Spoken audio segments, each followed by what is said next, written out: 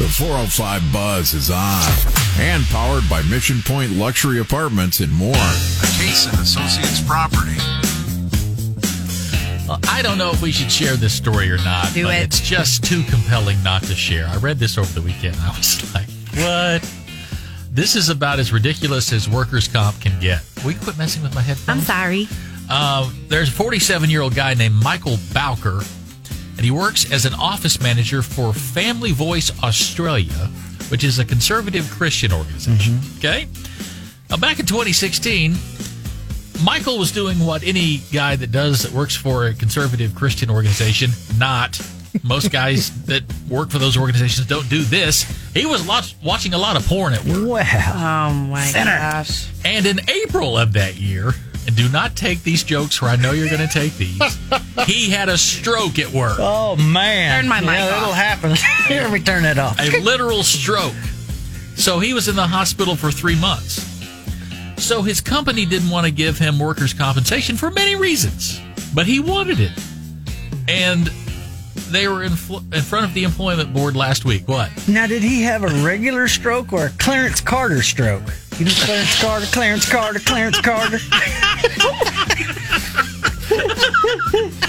I think a regular stroke. Okay. That's a good song. So he argued that the company created such a stressful environment it drove him towards porn and contributed to a stroke. And they agreed and paid him his workers' comp. Wow. Well, Is that the most bizarre That is bizarre. story? I mean, first off, you shouldn't be doing that anyway, but if you're working for the Christian organization, let's set the example. And then he gets the workers' comp. now, did the stroke happen at work? Yes. The heart stroke. Well, Yeah, The heart stroke happened at work. right. Well, I mean, Right. you're... I knew you wouldn't be able to handle this story. It's hard. I've It's tried to hard, be quiet. Karen. It's What? hard. No, it's not. well, it's not. So, Tough. Yeah, It's it is tough. It's tough. It's difficult. all right. We're done. Yes. I need Jesus. Don't we all? I would be so mad if this happened. I would turn into a Karen. In Houston, there was this funeral home, and someone had passed away in this family. And these two sisters, right before the funeral, wanted to see, what this man looked like, in their family. So they go and open the coffin. Wait. They're at the funeral home, but Hold they on. want to go see another. No. It's their dad. Their dad had passed away. These two sisters. Okay. They wanted to see their dad.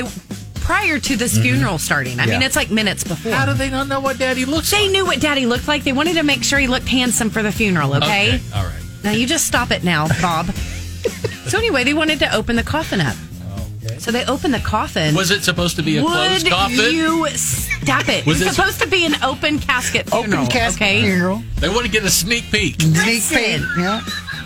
Make sure dad was presentable.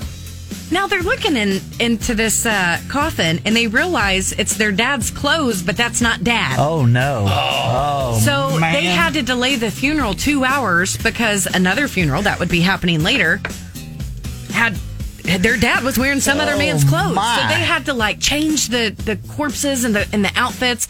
And so anyway, a 2-hour funeral. I mean, for one, they were lucky they could have this funeral. But for two, it was very unfortunate that Dad wasn't wearing his outfit. But how would they have known? I would have seen black suit.